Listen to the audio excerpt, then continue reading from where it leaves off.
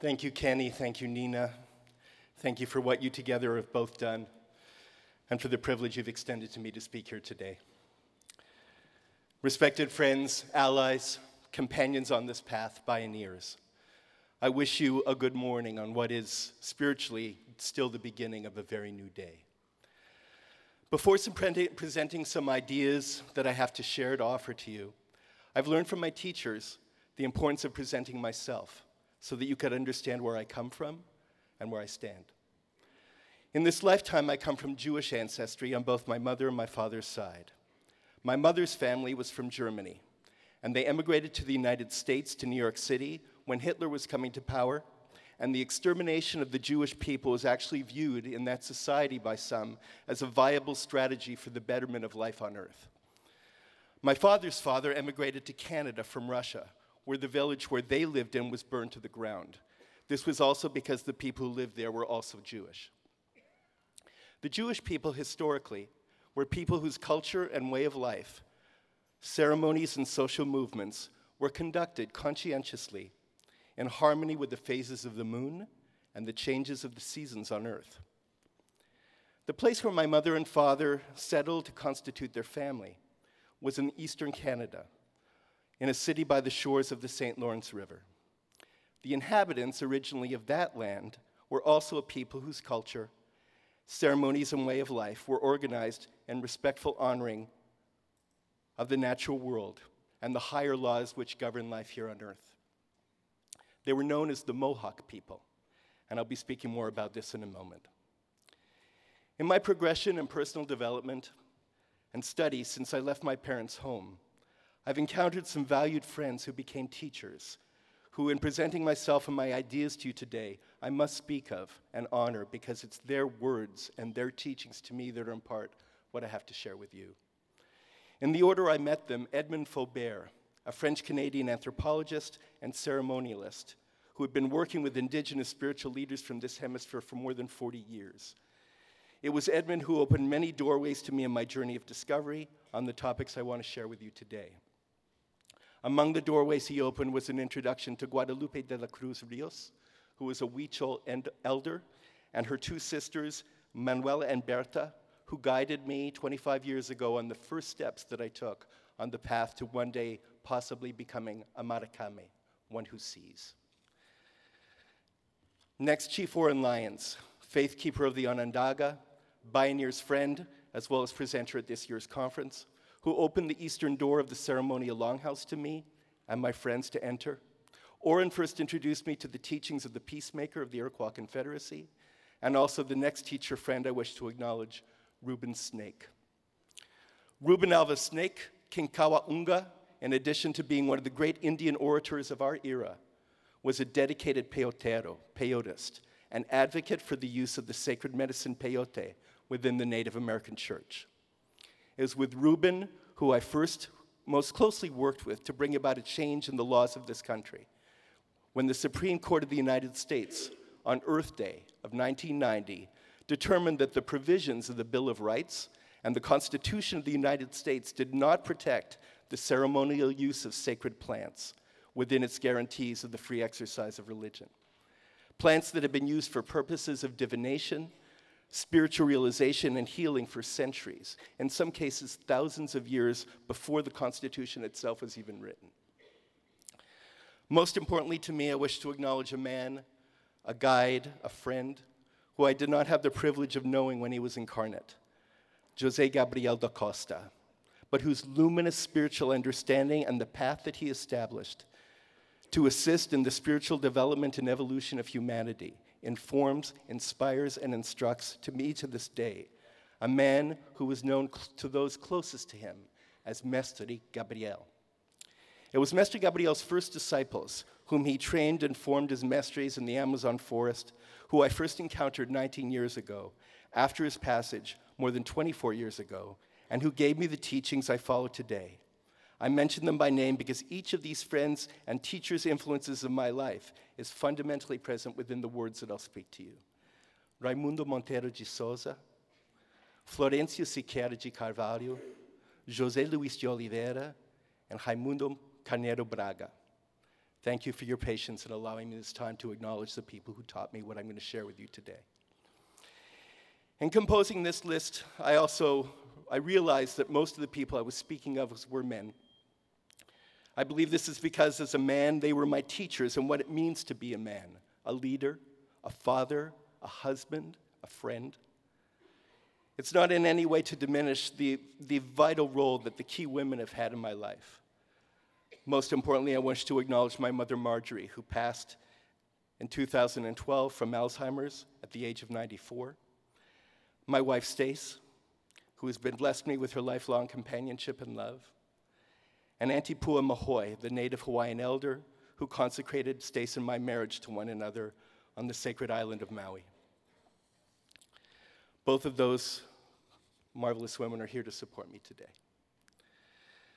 The Mohawk people, whom I spoke of earlier, the original inhabitants of this place where I was born, are part of the Haudenosaunee, also known as the Iroquois or Six Nations Confederacy. They have a term in all of their languages which is translated to mean the words which come before all else.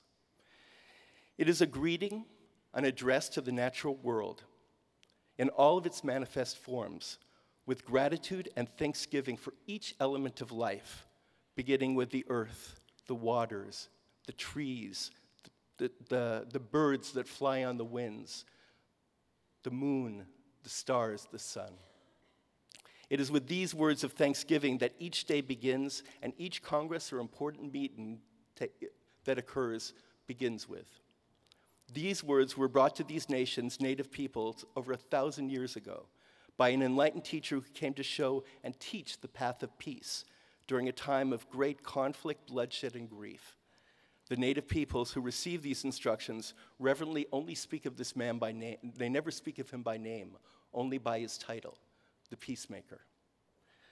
Within these words that come before all else is the recognition of the plant kingdom, the realm from where we draw the materials for building our shelters, nourishing our bodies with food, healing the illnesses we're subject to encountering on this earth with medicine, and even, through photosynthesis, receiving the light of the sun, transforming it and releasing it as oxygen, the source of the very air that we breathe.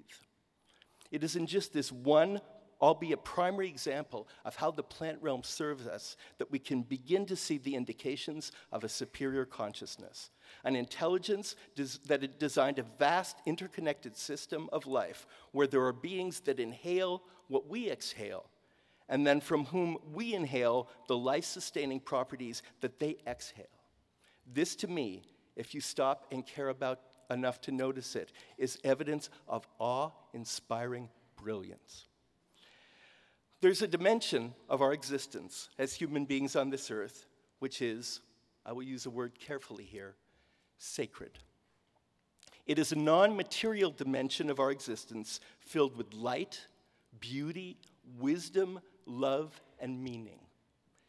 There are certain plants that came to emerge out of the earth with a mission, much like midwives, to assist in our rebirth into the spiritual world. It is this dimension, this reality of these very, very, very special plants, the truly sacred divine wisdom and spiritual power revealing plants, that I wish to dedicate my remaining minutes to speaking about. I had my first experience that I choose to speak of as revelatory communion with the sacred in a native indigenous cultural setting about 29 years ago. Every aspect of my relationship to an understanding of myself and the world around me profoundly changed as a result of that first experience. I've received, in the years that followed, the understanding, guidance, and wisdom I received, the transmission of spiritual knowledge, and understanding through these plant allies, these plant teachers, has blessed and nurtured me with a profound sense of gratitude and fulfillment. I stand here today before you in part to give voice to what they, in their humility, do not speak. The true meaning of the word sacrament is something that we receive in humility that can transform our nature and make us whole, holy. It is these sacred plants which are of God, of divine nature, of a divine spectrum of ever-expanding, infinite healing light, which can illuminate us, instruct us, and connect us and correct us in the improper ways that we are living. Teach us how to properly use our actions, our conscience, and the force of our word. There exists within the spiritual realm, which I assure you, for those of you who do not know this, is as real, if not more real, as the world you see manifest around you. Knowledge, healing, transformative power, creative inspiration, joy, beauty, the answers to every question, and most of all, and most importantly, love.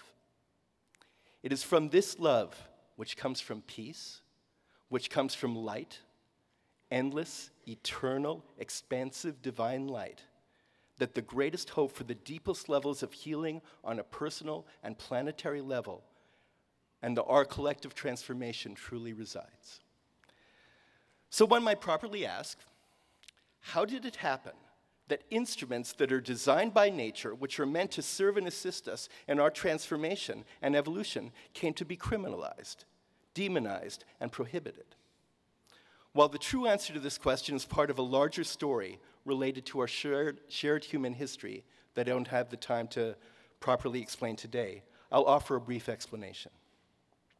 Following what we speak of as the Second World War, global leaders began to meet to discuss issues of global planetary concern. This led, among other things, to the creation of the United Nations and organizations with missions related to world health and the preservation of global cultures. In 1961, the first of 3 treaties related to drug control was adopted, the Single Convention on Narcotic Drugs. It was a treaty that proposed global controls on 3 plants and their derivatives: cannabis, the coca leaf, and poppies. Plants which were recognized as potentially having valuable medicinal qualities, but from which other substances could be derived that were seen as having the potential to cause social harm. Substances such as cocaine, opium, and heroin. In 1971, after the discovery of the hallucinogenic properties that are present in LSD, and a subsequent proliferation of other chemical compounds with psychoactive effects, the second treaty, the 1971 Convention on Psychotropic Substances, was adopted and today is accepted by 183 nations on Earth. Interestingly, in its effort to put certain synthetic compounds and their derivatives under international control, certain substances that are also found in plants are listed within the treaty as well. Among these substances are mescaline, which can be found in certain cacti, popularly known as peyote and San Pedro; psilocybin, which can be found in more than 200 species of mushrooms. Paul can correct me if there's more; and dimethyltryptamine, which is also found in numerous plant species all over the earth. In its formation, the drafters of this convention significantly recognized that these plants had been used for centuries, in some cases for thousands of years, in magical and religious rites, and determined that such use required, quote, cultural sensitivity and tolerance by the world's governments. We today are grateful for the recognition of the drafters of this treaty had at that time, because in truth, these plants are treasures, left here on earth by the same divine intelligence, the divine architect that brought into being this world within which we live.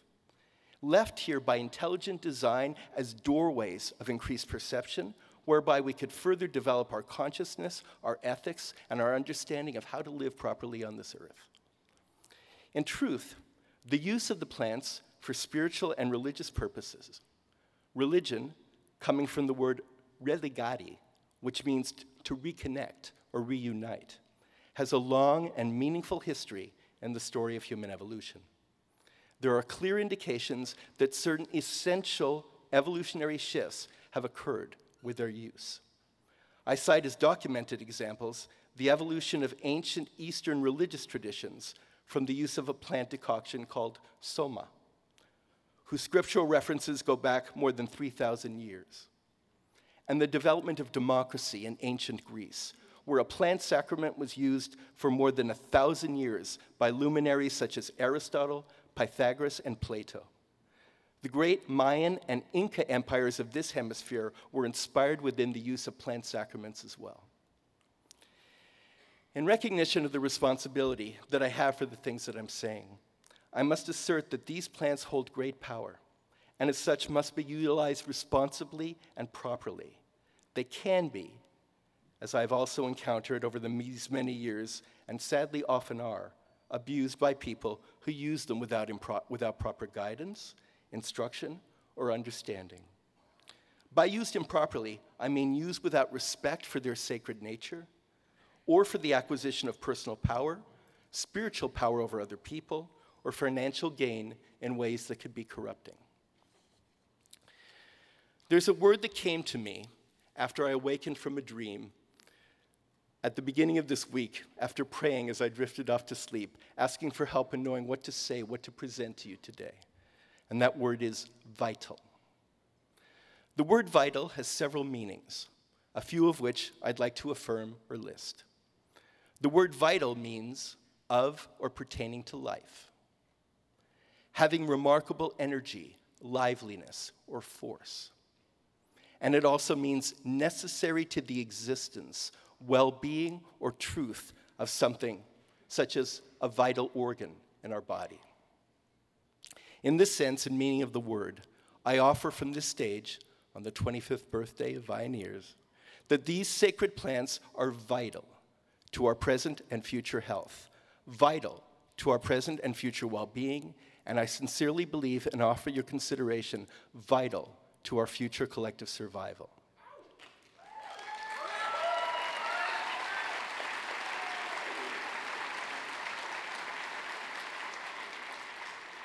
When I first began discussing the possibility of speaking at this year's event, I spoke to Kenny about how my telling a little bit of my story could possibly serve the larger movement.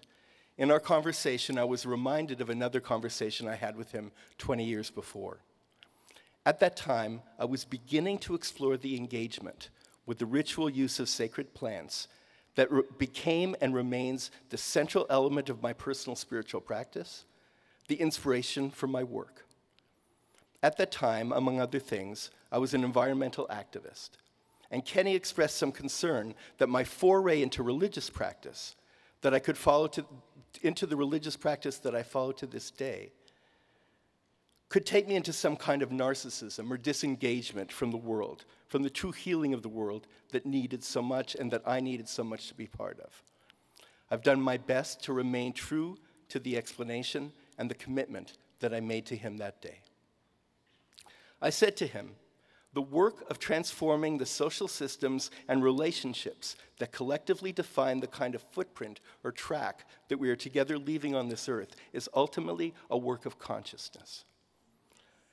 And I've not yet seen anything that can more powerfully develop our conscious awareness of our place before the great mystery of life, of divine nature, than the opening our consciousness to the instructive and transforming influence of these sacred plants.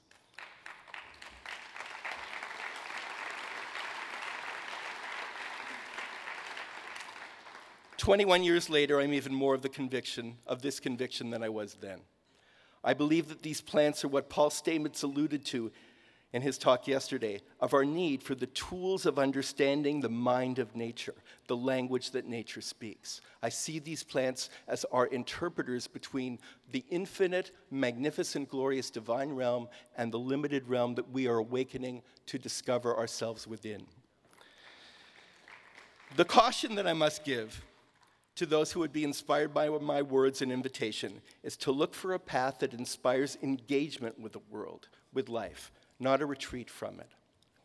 The recognition that this dimension we find ourselves in and the living systems that sustain it are sacred is fundamental to what the Buddha, the enlightened one, spoke of as being right action, right livelihood. It's only from the recognition of what I will speak of today as the superior power, the superior consciousness, the superior light within whose imagination all of this has come into being, that we can truly serve and find our way to be of service. I do not advocate, as it occurred in the 60s, for people to tune in and drop out, but rather to tune in to the wisdom and realms of consciousness, of understanding, of luminosity that are provided by these sacred plants, and engage even more deeply, with more love, more heart, more spirit, and more understanding than ever before.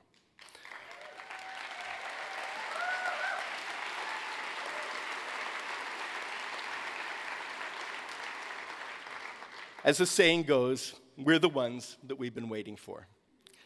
As you go about the remainder of your time here at Bioneers, over this weekend, I encourage you to look around and see yourself in the sparkle in the eyes looking back at you.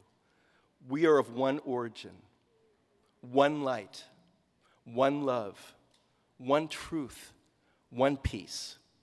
May we find our way back home in light, peace, and love together. With the help of those sacred plants and the true guides who know how to use them, we can and we will. Thank you.